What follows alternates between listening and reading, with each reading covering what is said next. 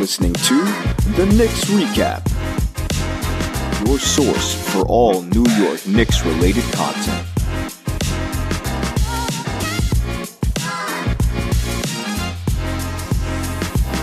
What's going on, everybody, and welcome to another episode of The Knicks Recap, your source for all New York Knicks-related content. I'm your host, Troy, and don't forget to hit that notification bell so you stay updated with all of our latest episodes. You see a familiar face, don't you guys? Because I do.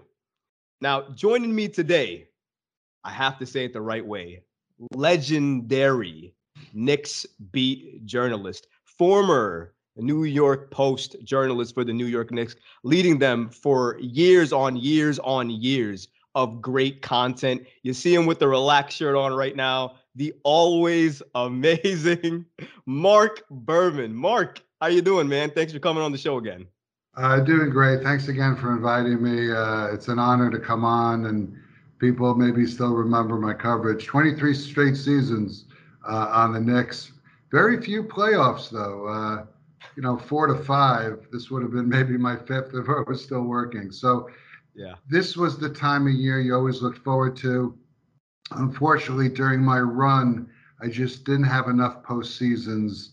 So many years where March 1st, the games were already meaningless. During that stretch after the 2013 season, that glorious season that ended in the second round, there was maybe 7 straight seasons, and I believe almost all of them ended where they were not really in contention after March 1st. Luckily, 2 of the last 3 years, the Knicks have been in it.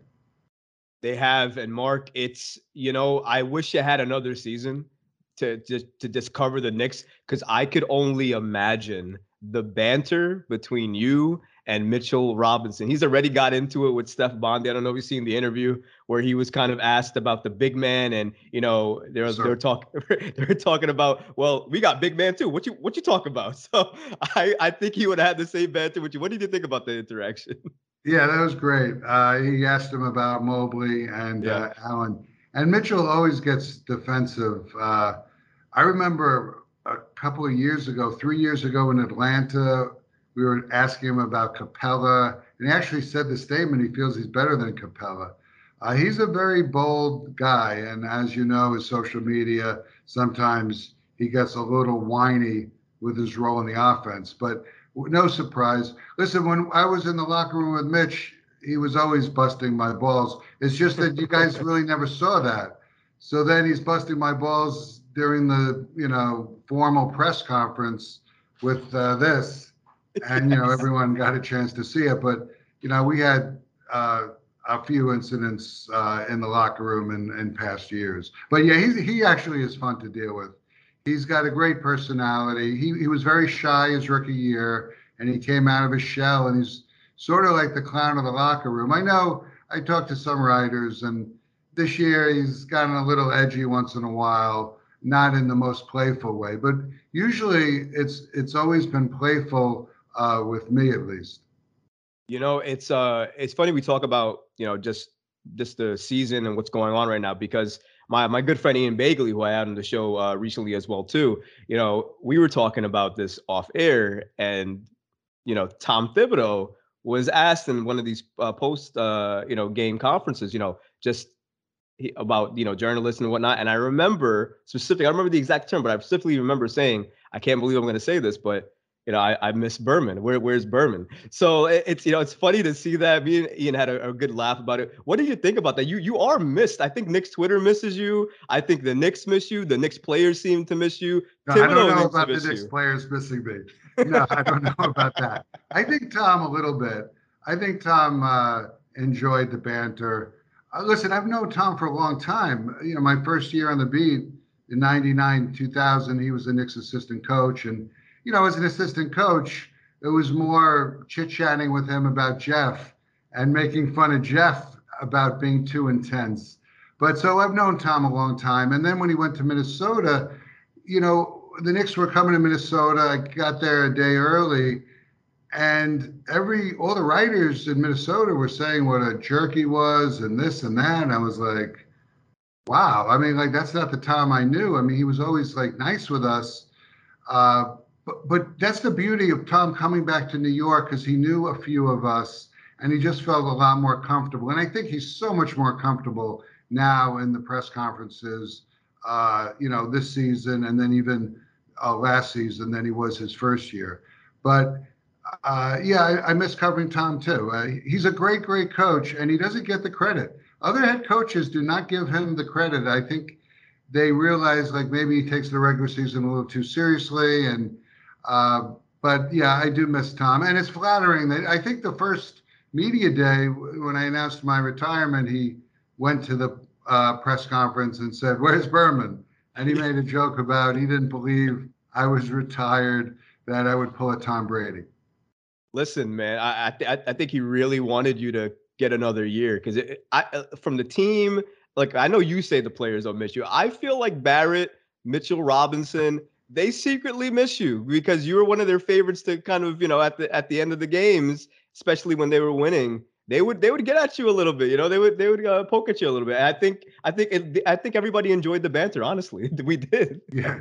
Well, RJ got on me quite a bit if I wrote something semi-critical. Like last season, he was having a great year, so any story that had a hint of criticism, he freaked out about with me. But listen,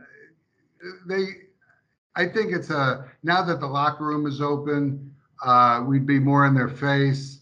I don't think the players wanted us back in the locker room, quite frankly. I think they enjoy the formality of the press conferences and then the Zoom season. But, I'm glad that Adam Silver actually allowed us back in, because there was at some point, he said during an All-Star weekend press conference, he said that we're not sure if reporters were going back in the locker room. So It's great that they're back.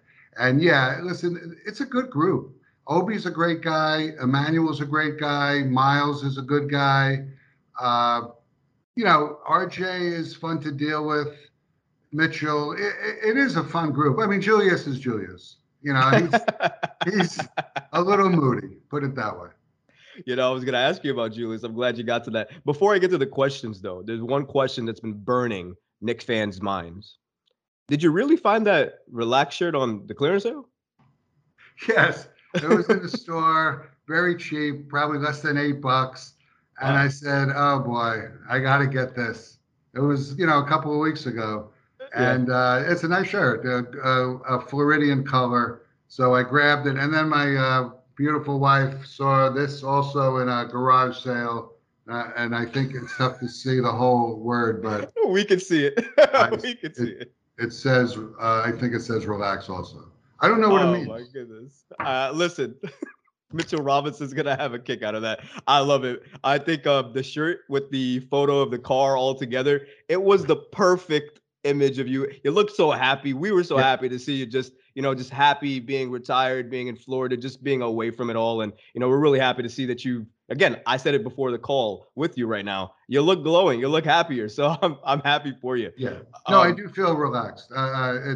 It's such a grind. I mean, 82 games, the travel, the New York Post, you got to provide a lot of content. We have early editions, have to write before the game, during the game, at the end of the game. Yeah, it's a lot. 23 seasons was a lot. I'm thrilled to be retired, although I may have mentioned to you off camera, this is the time of year where you feel like, oh, you want to be in the middle of it. You want to be in the mix, especially this series coming up, which is going to be a dandy. I really, I can't wait to watch all of it. And I think Knicks fans can't wait. They want to avenge the feeling they had 2 years ago when it was such a beautiful regular season. Yeah. And then Atlanta just knocked them out in 5 games. Yeah, and you just spoke on it. We're going to go right into it, right? The Knicks versus the Cavaliers. 4 seed versus 5 seed. We kind of knew this was the trajectory going into, the postseason for quite some games now. I think, maybe we thought there could be shake up with the Nets coming up and the Heat coming up, but now we saw what those teams have fallen to. It's interesting because for me, when I saw the schedule drop in the East, there is no better matchup for me than Cavs versus Knicks. On the West, for me, it'd probably be Kings and Warriors that I'm most looking forward to on that end. For you, just for the playoffs in general, from what you've seen, what is the series for you to watch? Is it the Knicks and Cavaliers? Well, in the East, there's no question about it. I mean, most people think the Sixers are going to annihilate the Nets. And, I don't know if it's going to be a sweep, but I think that's going to be lopsided. Listen, the Western Conference has a great series with the Lakers and Memphis. Everyone is going to want to watch that, especially, I mean, the Lakers did not look good at all in that one game against the Timberwolves in the play-in bout. But I think everyone wants to see Lakers, Memphis. But in the East, it's Knicks, Cavaliers. It's such a close matchup, and you got a lot of personalities, a lot of players that the whole nation knows about. And when the Knicks are good, and LeBron James said this 2 years ago, when the Knicks were finally getting back in the playoffs, when the Knicks are good, the NBA is a better league. And the NBA is hurting right now. There's been too much controversy with Kyrie Irving and Zion Williamson not wanting to play in the playoffs, and Cuban pulling his antics. At least Adam Silver has the Knicks alive. Thankfully for that. And, it's funny. You were talking about these other teams that are kind of melting down the season itself, right? John Morant with his issues, Zion with his issues, Mark Cuban talking about, blaming Rick Brunson. I mean, there's so many different storylines going on. But for me, one of the storylines that I feel like has not been touched a lot is the key factor to these series, right? Because we talk about, who is going to be the key, who is going to be the player that's going to make or break, the team getting over the hump and going to the second round. I spoke with Ian Bagley about this as well, too. Personally, for me, I thought it was RJ Barrett. He gave me Quentin Grimes. The reason I said RJ Barrett personally is because I feel like as soon as Jalen goes across half court, he's going to be doubled.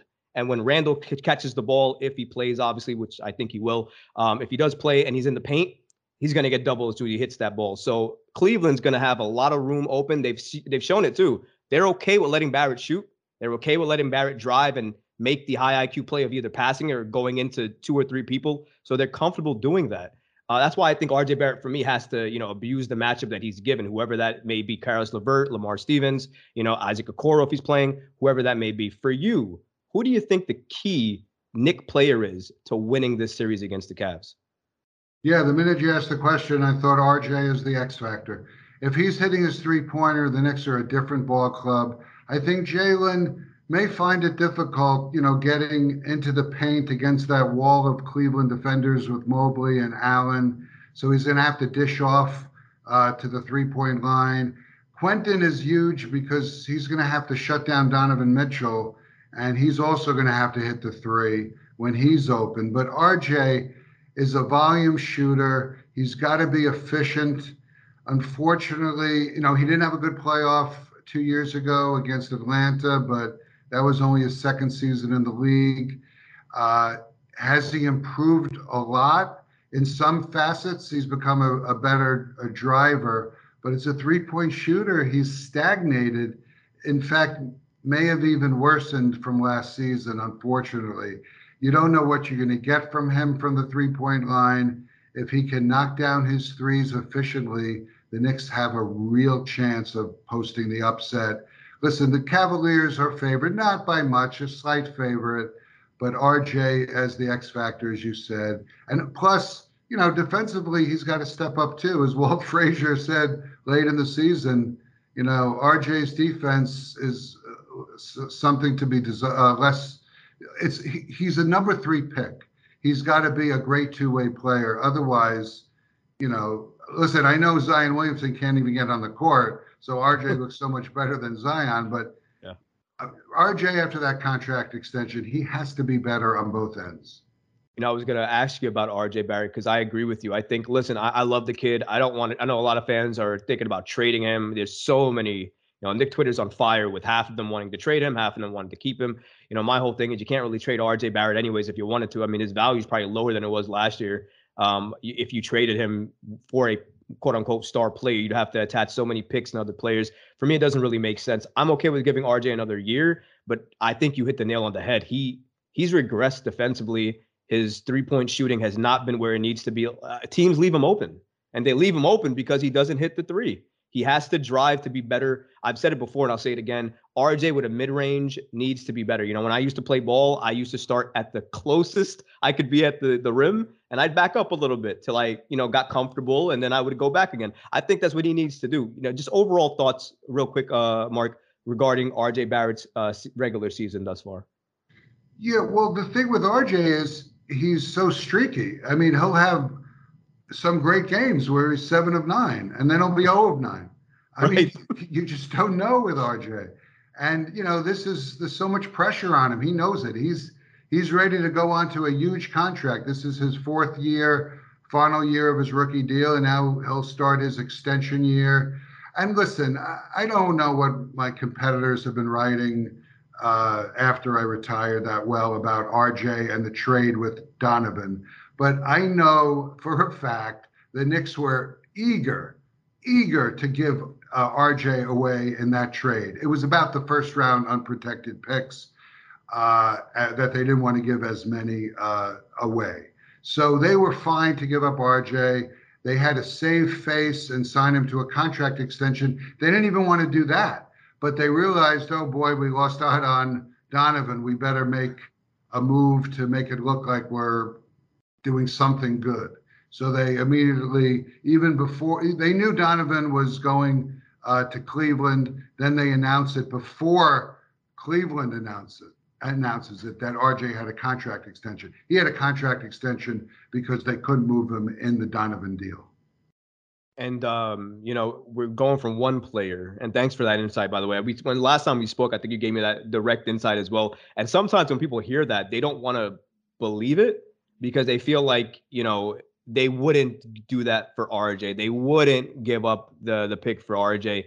But, not only you, Ian Bagley, Steph Bondi, Fred Katz. I mean, a lot of notable journalists have already reported that was primarily the trade. But as you said, the first round picks were the biggest. Yeah, we were reporting it in August 1st and pretty much exclusively. And that it wasn't about RJ. It was about the unprotected first round picks. And listen, if Donovan goes for 45 points and a Cleveland win in game 1 and RJ has a stinker, oh boy, Knicks Twitter will light up, to put it mildly. Yeah, it's already on fire because people are expecting RJ to, have a really good series. And I hope he does. And I hope he plays to his strength. That's how he's going to have a good series. If he drives, attacks, goes to the line, that's how he's going to have a good series. If he relies on the three or, falls in love with it too much, I don't know if he's going to have a great series. He's going to have to play with what his strengths are. Talking about a player that plays to his strengths every time he gets on the floor, has made the biggest impact to this Knicks team, Jalen Brunson. I mean, there's so many words I can say about him, but just impactful is kind of where it lays for me. What do you expect from Jalen Brunson come postseason? Because there is a little bit of talk that, even though he did what he did against the Jazz, that it's maybe hard to replicate that in a New York Knicks outfit because he doesn't have, the presence of a Luka behind him. What are your thoughts on Jalen Brunson? Are you fearful of him going into the postseason? Or are you more confident than some others? I'm always confident in Jalen. And listen, Luka was injured for a couple of those games against Utah, and Jalen had terrific outings. It's just Cleveland's a tough team. And Garland he's going to have to play defense. And that's going to take a lot out of him. He's going to have to try to shut down Garland, and he's a handful. So, it's two ends of the court. But listen, Jalen's a winner. He's clutch. He's poised. He's able to give the Knicks pace, which they've never had before. Great shot maker, clutch shot maker. Again, scouts you talked to this week, when he gets it, he loves to get inside, gets into the lane, but, Mobley and Allen will be there. They're ready for him. So he's going to need help. But there's so much confidence in the guy because he's always been a winner. And can he lead them single-handedly to victory in this series? No, he's going to need a lot of help because they're going to be doubling him. They're going to try to get the ball out of his hands, as you probably mentioned, and that's where the ball is going to wind up in Barrett's hands. He'll be wide open from three. Maybe Grimes will get some open looks from deep. But yeah, Jalen's terrific. I've said this before. Tom thought that if the Knicks only had one All-Star this year, it should have been Jalen and not Julius. But Jalen plays that point guard position where there's so many great players. But yeah, listen, if you remember draft night, every Knick fan, not maybe every, but most Knick fans were like, we're giving up our lottery pick for cap space? I mean, they were stunned. Is Jalen Brunson worth it? He's been worth it. Yeah, he's making that $100 million contract look like an absolute steal. Personally, for me, I know it's competitive, but I feel like given the play he's had, especially the play after All-Star break, where I feel like he's just went off in terms of when we needed him the most. I feel like he deserves an all NBA nod. Would you agree with that, or do you think he's going to make that? Yeah, I don't think he will. It's just a lot of point guards and guards. They pick guards together. So yeah. I think he's going to fall a little short. Maybe off this year, maybe he could carry that to a next season honor. But I think he's a long shot for third team. Julius has a chance because of his position. But listen, Jalen has had an all-NBA type season. Give Leon Rose credit. I wrote this near the end of my tenure, an anecdote that the very first scouting meeting Leon had with his new scouts, they were talking about the future and what guys he likes. One of the guys he mentioned all the way over 3 years ago was Jalen. And some of the scouts raised their eyebrows because 3 years ago, like Jalen was still a second-round pick who was trying to make his way as an established player. So Leon has been all over Jalen, obviously, as his agent from the beginning. So it's a great story. Leon would get more credit if he talked to the media and, did what a president should do. But give him loads of credit on Jalen. Give him loads of credit on the 225th selections in Quickly and Quentin Grimes. Absolutely. And, I mentioned this about Leon that, obviously he's had chances to make certain trades, right? If he included some more picks, there was rumored to be, Zach LaVine, potentially that trade going off in the before trade deadline. He's had chances to potentially make these moves, but it seems like he draws a line in the sand at some point where too much is too much. And if it's not going to benefit him or the team enough, he's going to say no. Is that what you're seeing as well, too, from him? Yeah, without a doubt. That's been the history of Leon as president, where his philosophy is a no move is better than a bad move. And his director of strategy, Brock Aller, is very protective of those first round picks and of draft capital.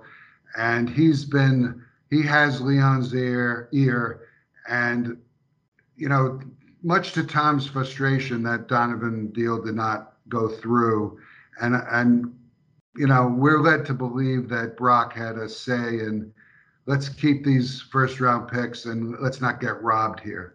There'll be another star down the road that, we can go after. So they've had a lot of patience. I mean, a couple of trade deadlines, they decided not to do anything. Leon is very big with, I don't want to mess up if things are going well. I don't want to tinker with the locker room chemistry.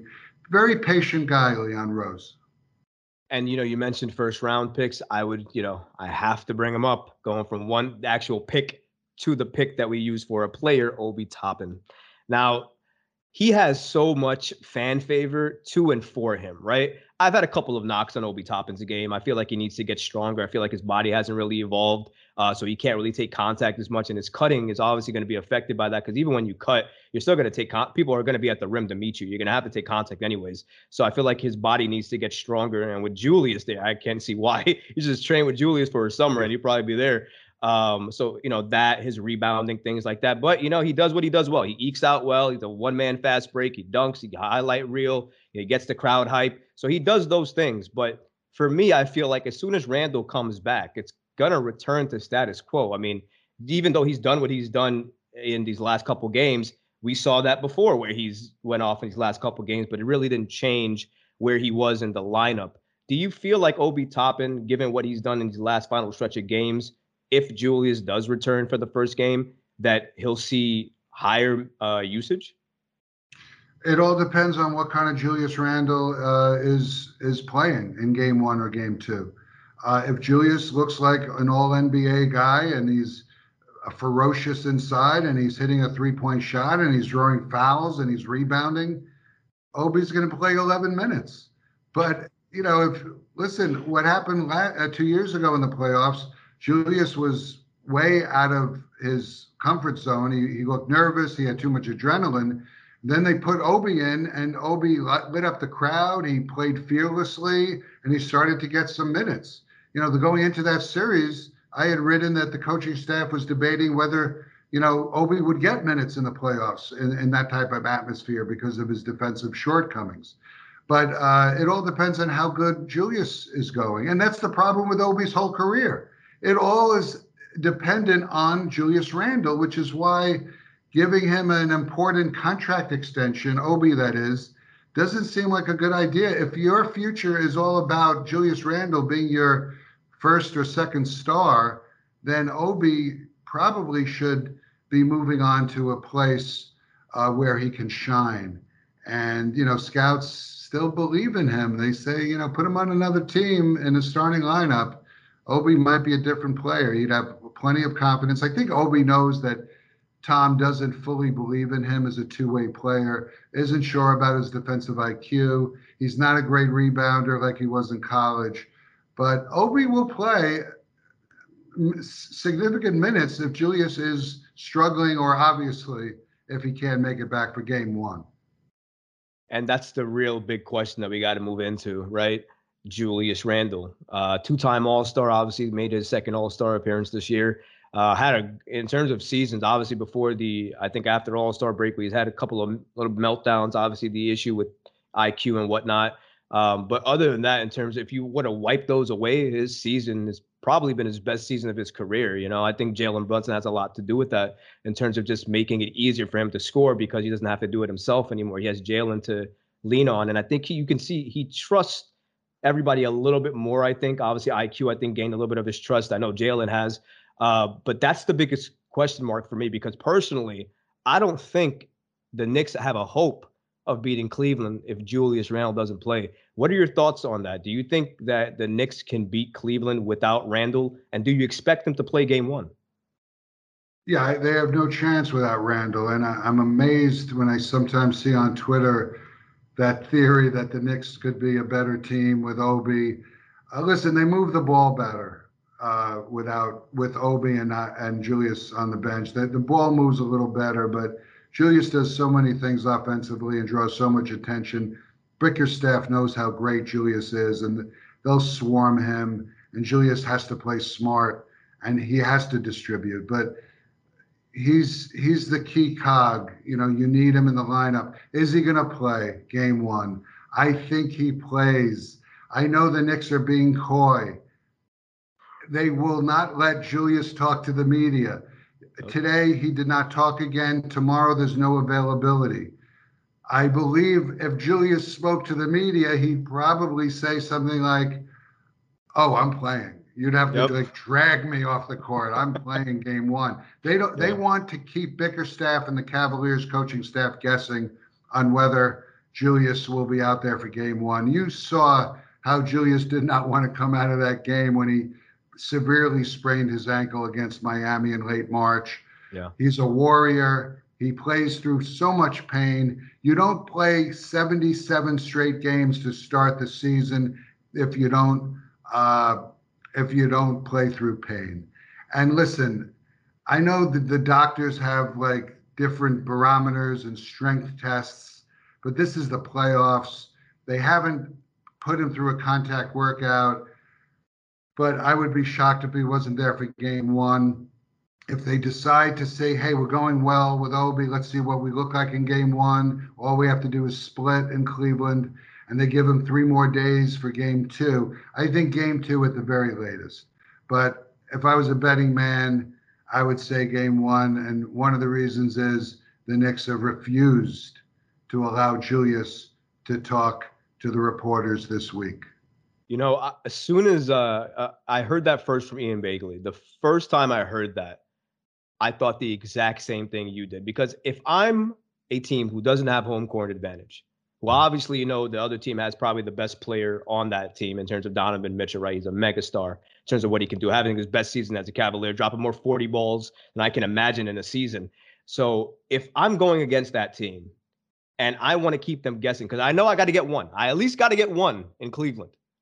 I want them to stay guessing until the last possible moment. So that way they have to rush to put something together. But obviously, we know with teams, they're going to have two strategies, one with Julius, one without. So they're going to cover both. But you want them to guess. You don't want them to know exactly what to do when they get there. And I think that's what's happening. And I absolutely agree. I think there's no way you can stop the Iron Man, who is Julius Randle, from playing game one. I think he's been locked in and set on game one as soon as they said, you got to rest for 2 weeks. As soon as they said that, I think he already knew in his head, I'm going to get back. And regardless if I'm even 90%, I'm going to go. And I think that's going to happen personally. So I definitely agree with you there, Mark. The thing that I want to tomorrow night, I think they release the injury report, and Correct. The Knicks have to designate him. I imagine they'll put him at questionable. Yeah. And my sense is that the next day, even after the shoot around, even at 5 p.m. when Thibodeau talks to the media, I have a feeling they're going to say game time decision. Took the words right out of my mouth. I know they're going to do that. They did that with RJ Barrett. They did with Jalen Brunson in key matchups before. Jalen Brunson's had that tag a lot. Given some injuries he's had. And normally when the games mattered, he played. So I feel like that's what's happening here. For me, Saturday, game one, I feel like the energy in that building and the competition level is going to go through the roof. I expect that game to be extremely competitive.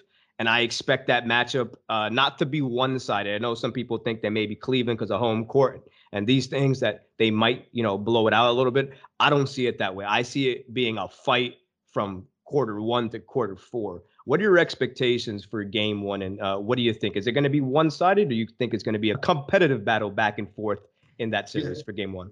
Yeah, I think this series in general, not just game one, I have a feeling that almost every game is going to go down to the final 2 minutes. I think it's going to be that type of series. Maybe the Cavs have one blowout, and I don't know if it's game one, but listen, that's a very loud arena. Even when LeBron left, it gets loud in there. They have very good acoustics. They have very good fans. So it's going to be a tough environment for the Knicks. They've been a very good road team. But game one is going to be very challenging, especially with the rust of Julius Randle. And Jalen hasn't played in a while too. They shut him down. He had a couple of nicks and bruises. And, no one ever talks about it. He's had some injuries this season. So let's hope Jalen stays healthy across this series as well. But I do expect almost every game, 2 minutes left, it's like one possession. And that's why I think this will be the best series in the NBA. The Lakers-Memphis will be just compelling just because of all the stars on the court and the Lakers brand. And Ja is the most exciting player in the NBA. But This is the most competitive. I absolutely agree with that. I think the competition level is definitely different when it comes to this. I also am really looking forward to the Warriors and Kings. I think that's going to be great. I think just because of the lightning shooting you're going to see from Fox and you're going to see from Curry and Poole and Thompson, I think it's going to be a great series as well too. Probably the best in the West, in my opinion. A lot of people are calling the Cleveland versus Knicks the battle of the bigs, with Mitchell Robinson, some Julius Randle, perhaps Isaiah Hartenstein. Then you got Evan Mobley, who could be, potentially win Defensive Player of the Year. And then you have, obviously Jared Allen with his positioning this year. You could make the argument for the entire season, Allen's probably outdone Mobley, because Mobley really came on after All-Star break, I think.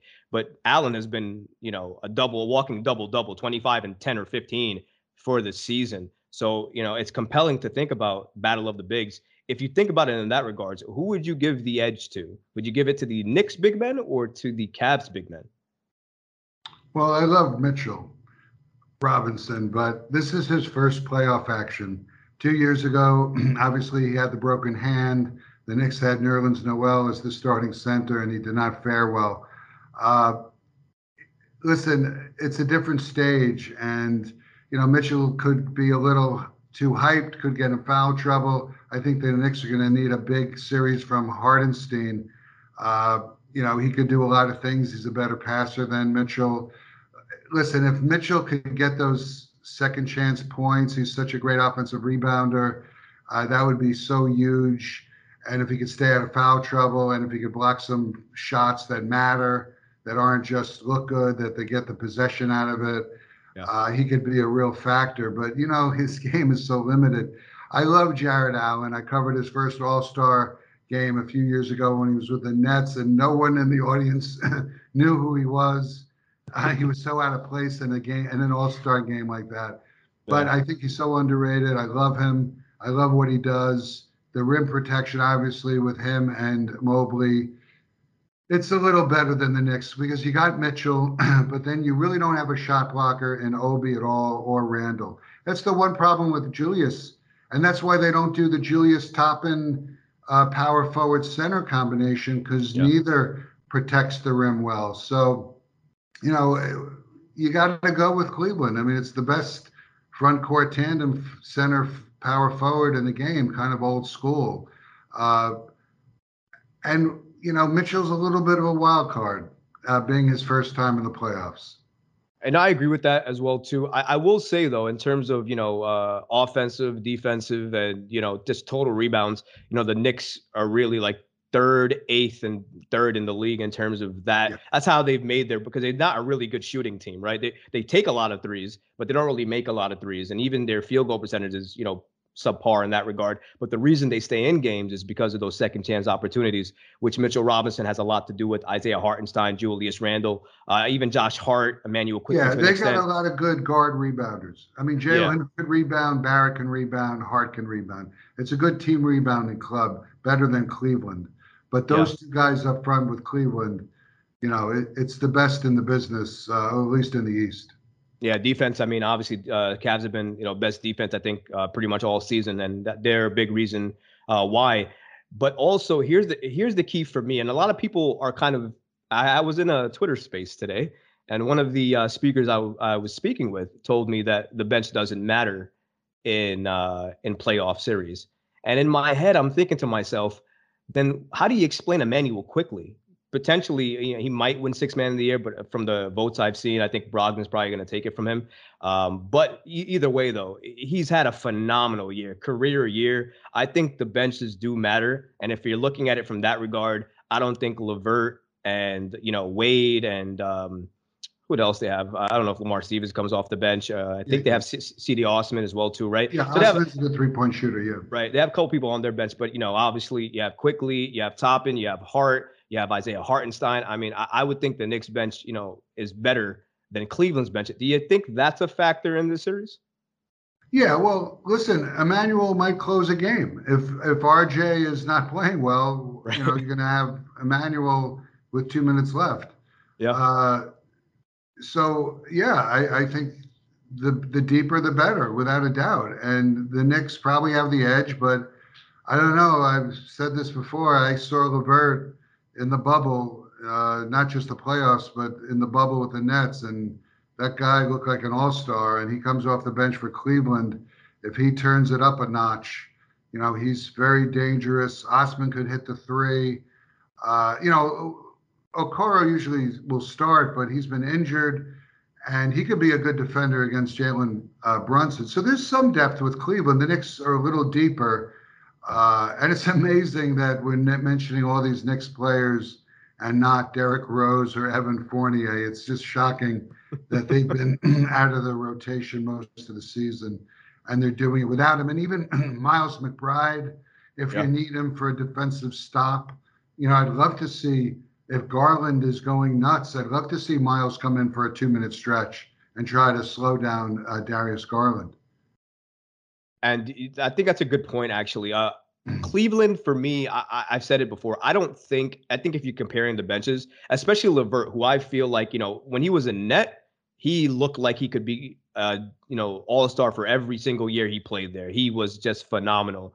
I think in Cleveland, he took a step back. Obviously, he started at some point, got replaced by Lamar Stevens, was coming off the bench, been streaky since then. He reminds me a lot of Brandon Jennings, not on defense, obviously, because he's a better defender than Jennings, but streaky-wise, he feels like that player now. Because if he gets hot, he'll stay hot. Like he's that type of player. But if he's cold, he's ice cold, and he can't recover from that. So I think with him, you're getting a mixed bag in regards to that. And I think he's the best person coming off their bench. Osman can get hot, but he doesn't get involved in the offense too much when you have Donovan, Garland, and Mobley and Allen to kind of feed. And really, they're not even making a really good play on their big man in terms of inside play with Allen and Mobley. They could use them so much better, I feel like, but they haven't really done that in terms of assist with those guys. Maybe they'll ramp it up a little bit more. But, when we're talking about players and adjustments, right, you got to look at the coaching. And I think that might be the key factor here. JB Bickerstaff, and then you have Tom Thibodeau. How much do you think coaching will play a part here? And I think I already know the answer to this. Do you feel Thibs will adjust anything if his players are healthy? Well, if you're talking about Obi, listen, I think Tom does such a better job than most Knicks fans in terms of recognizing who has the hot hand. And if Obi is doing well, and Randall is so and rusty, Obi will get his minutes. But listen, the coaching, there's no doubt Thibodeau has a big edge. Bickerstaff is a good coach, players coach, really nice guy. He was David Fizdale's right-hand man in Memphis. They didn't do well in the play-in last year. But he's okay with X's and O's. But listen, Tom Thibodeau's been around for so much longer. He's seen it all. He's the best preparer in the business.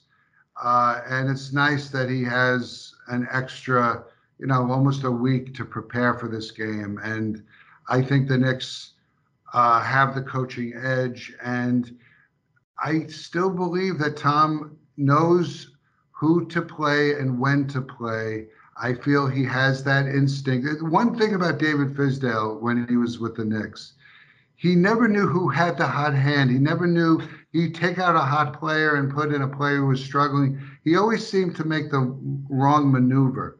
Tom doesn't really do that. I know that fans are all over the Obi thing and maybe Emmanuel last season, but I honestly think that Tom's going to manage a really good game. The one thing I don't like about Tom, the only thing, and I wrote about it a lot last season, I don't like when he runs up the score. I hate when he keeps his regulars on the court in a 22-point game. And listen, I don't want to, talk load management, and maybe Tom should subscribe to it. But Julius Randle does get hurt after 77 straight games and hurts his ankle. And maybe if he had a little more rest during the season and didn't play, on a night when he could have played 30 minutes, he played 39 minutes. Maybe his ankles and feet would be a little fresher, and he would have recovered a little quicker from his ankle injury. But that's my only issue with Tom. But that doesn't matter in the playoffs. In the playoffs, you're supposed to keep even a 13-point game with a minute left. You never know what miracles do happen, and Reggie Miller knows that. Yeah, so does Tracy McGrady. I remember those games. Oh my goodness, a minute left, 13 points. I can still recall it in my head watching it on TNT as a kid. That was probably one of the most craziest games I've ever seen. And I think that's why Tom Thibodeau does it, especially in the time in this league. It's so different. The three is so prominent. You kind of every lead is not safe because 4 minutes to go, you're up by 20. Three pointers, you're only up 11. Correct. So, and Tom always talks about. Anytime I've ever questioned it, and it's very infrequent, but anytime I've asked him about it, he always talks about in this day and age, that 3-point shot could get you back in a game. But my point is, it's in Detroit in February and you're up 20 and there's 2 minutes and 40 seconds left. You could take that risk. Yeah. No, I think he's definitely been guilty of that before. Actually, I think while he's probably made, I'll give him this. I think he's made better adjustments as the season's progressed. I think during the beginning stages of the season, maybe still experimenting, maybe, I don't know. I feel like he was taking out the hot hand, or maybe perhaps taking out players that were doing okay, but then replace them with, another type of player. I felt like that happened a little bit during the beginning of the season. I will give you, though, I think coming into, after All-Star break, the adjustments have been there. And I think, a lot of Knicks fans begrudgingly have to tip their hat to it. And when you look at, Coach of the Year candidates, you got some votes because, he did turn this team around. Right. Yeah, listen, when you had Reddish on the team, I know there was a big Reddish faction and they were so upset because he had a very good start to the season. Yeah. And then suddenly he was banished. And when Tom doesn't like you, when you're in Tom's doghouse, it's almost impossible to get out. He just never thought he was a winning player. He thought he was all flash and not enough substance. So when they make the trade for Hart, who he loves, he's loved since the draft, it's made it so much easier for Tom. I think it's relaxed him because he's got all guys now that he likes. Obviously, we don't want to beat a dead horse. He didn't want the Reddish trade. Yeah. And it kind of was tough for him to have to banish Reddish because he was like, I never wanted the guy. So, like, I'm not going to play him. I'm going to play guys that I like. And now he's got players he likes. And it probably is tough for him not to be able to play Miles McBride because he really loves his defense. But listen, I think we're okay with Tom Thibodeau versus Bickerstaff in this series. So real quick, I'm gonna have a couple other questions to take. We're gonna do this as fast as possible because I know you have to go, and I really appreciate you giving us so much time. I mean, you've been great to talk to, Mark. Always love chopping it up with you. So in regards to this series, who wins this series and why? And also, how far does it go? Yeah, well, I mean, my prediction is the Cavaliers with the home court advantage, with the uncertainty on what level of play Randall will give the Knicks.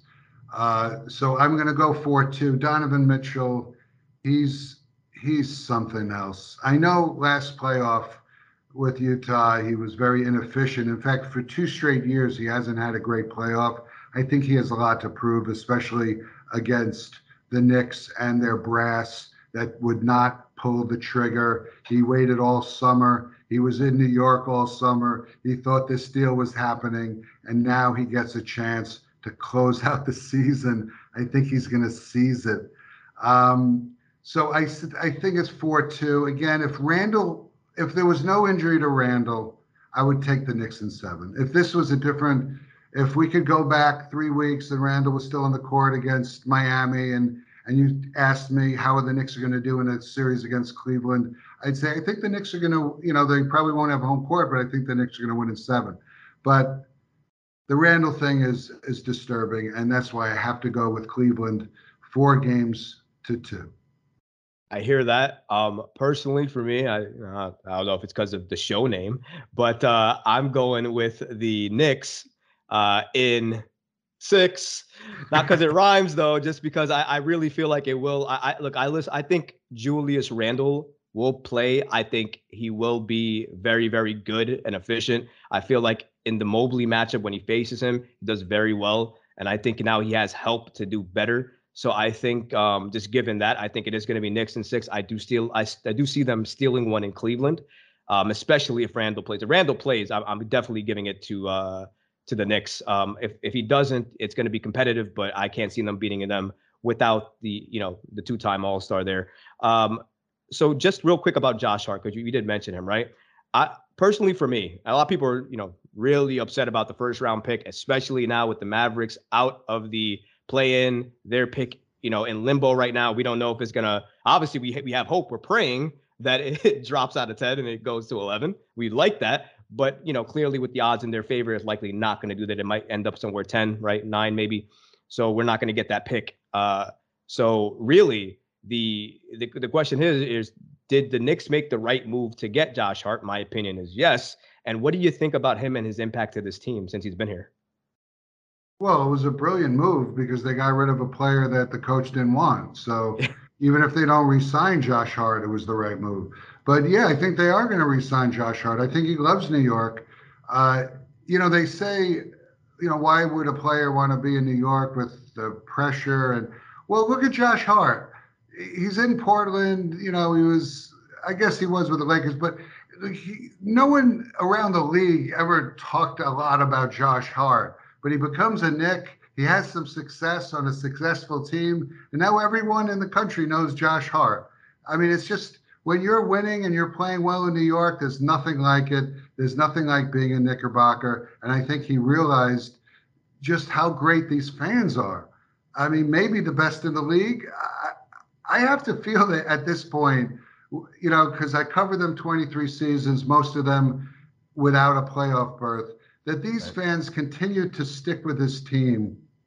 It's just remarkable through all the turmoil. And I think Josh Hart is going to resign. I think Leon Rose desperately wants him to resign. So does Tom Thibodeau. So I don't see why he would look anywhere else. And I think the money will be there for him.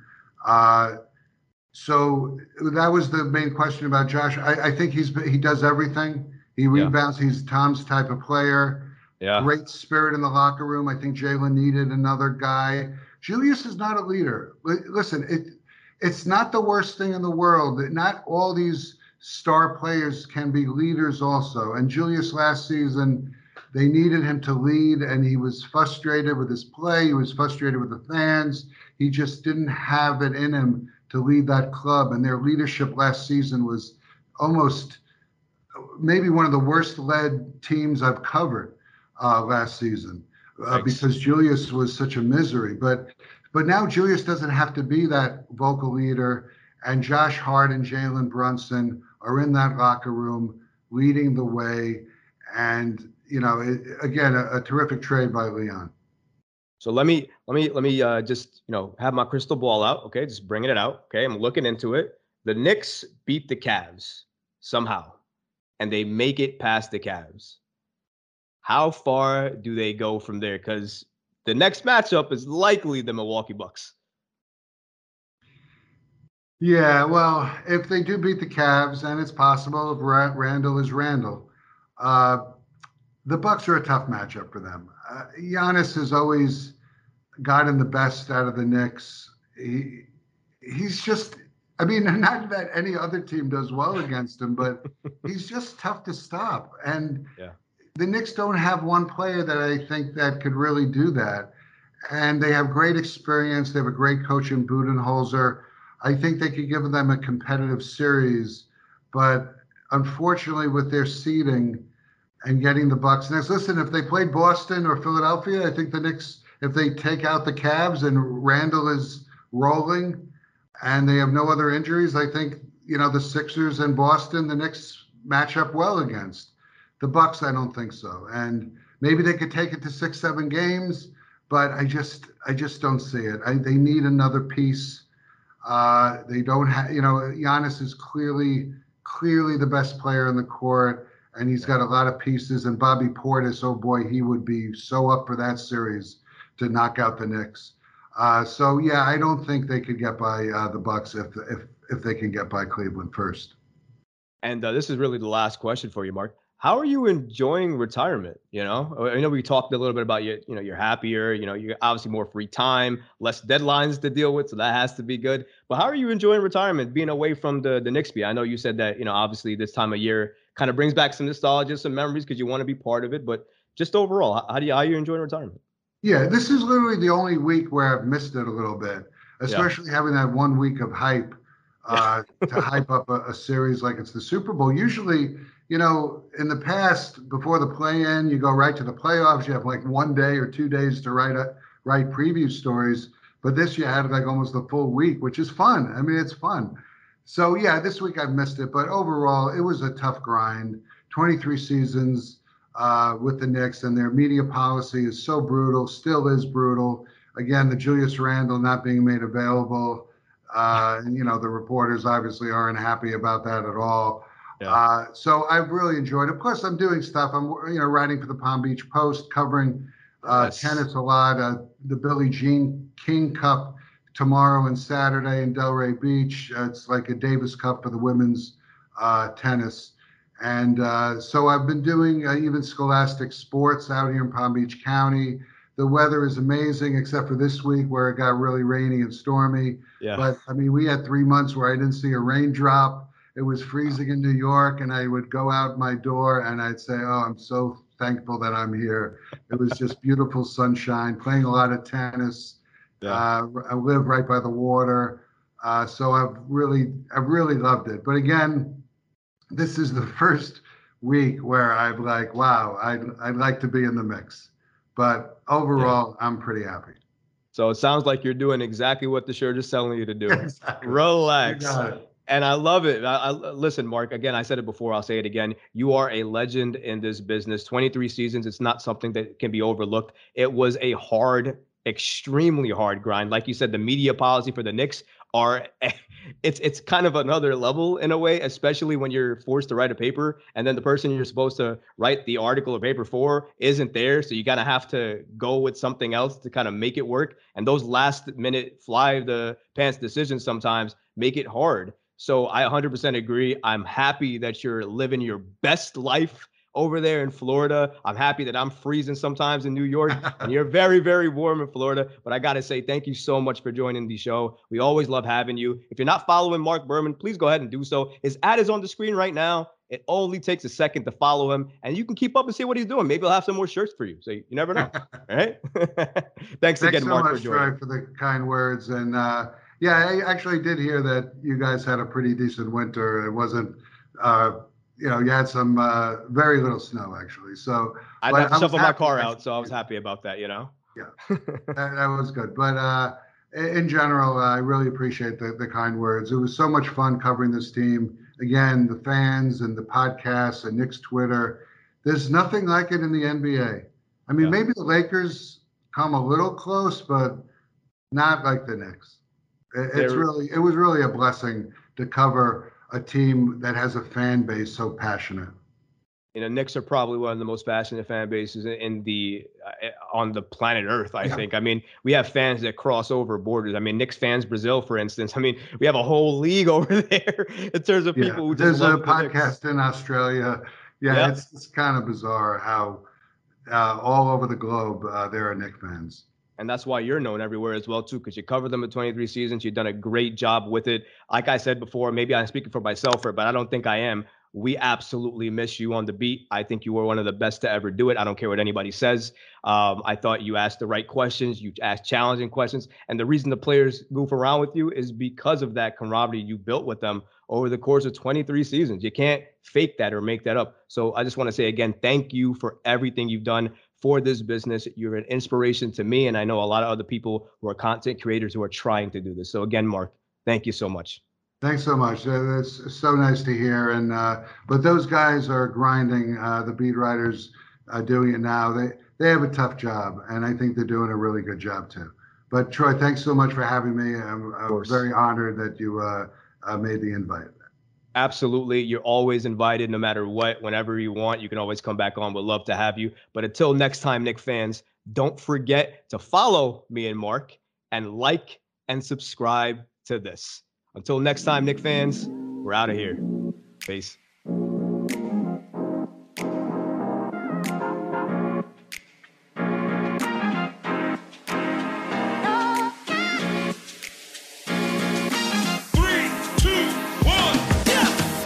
Listen to new episodes of The Knicks Recap, streaming every Friday.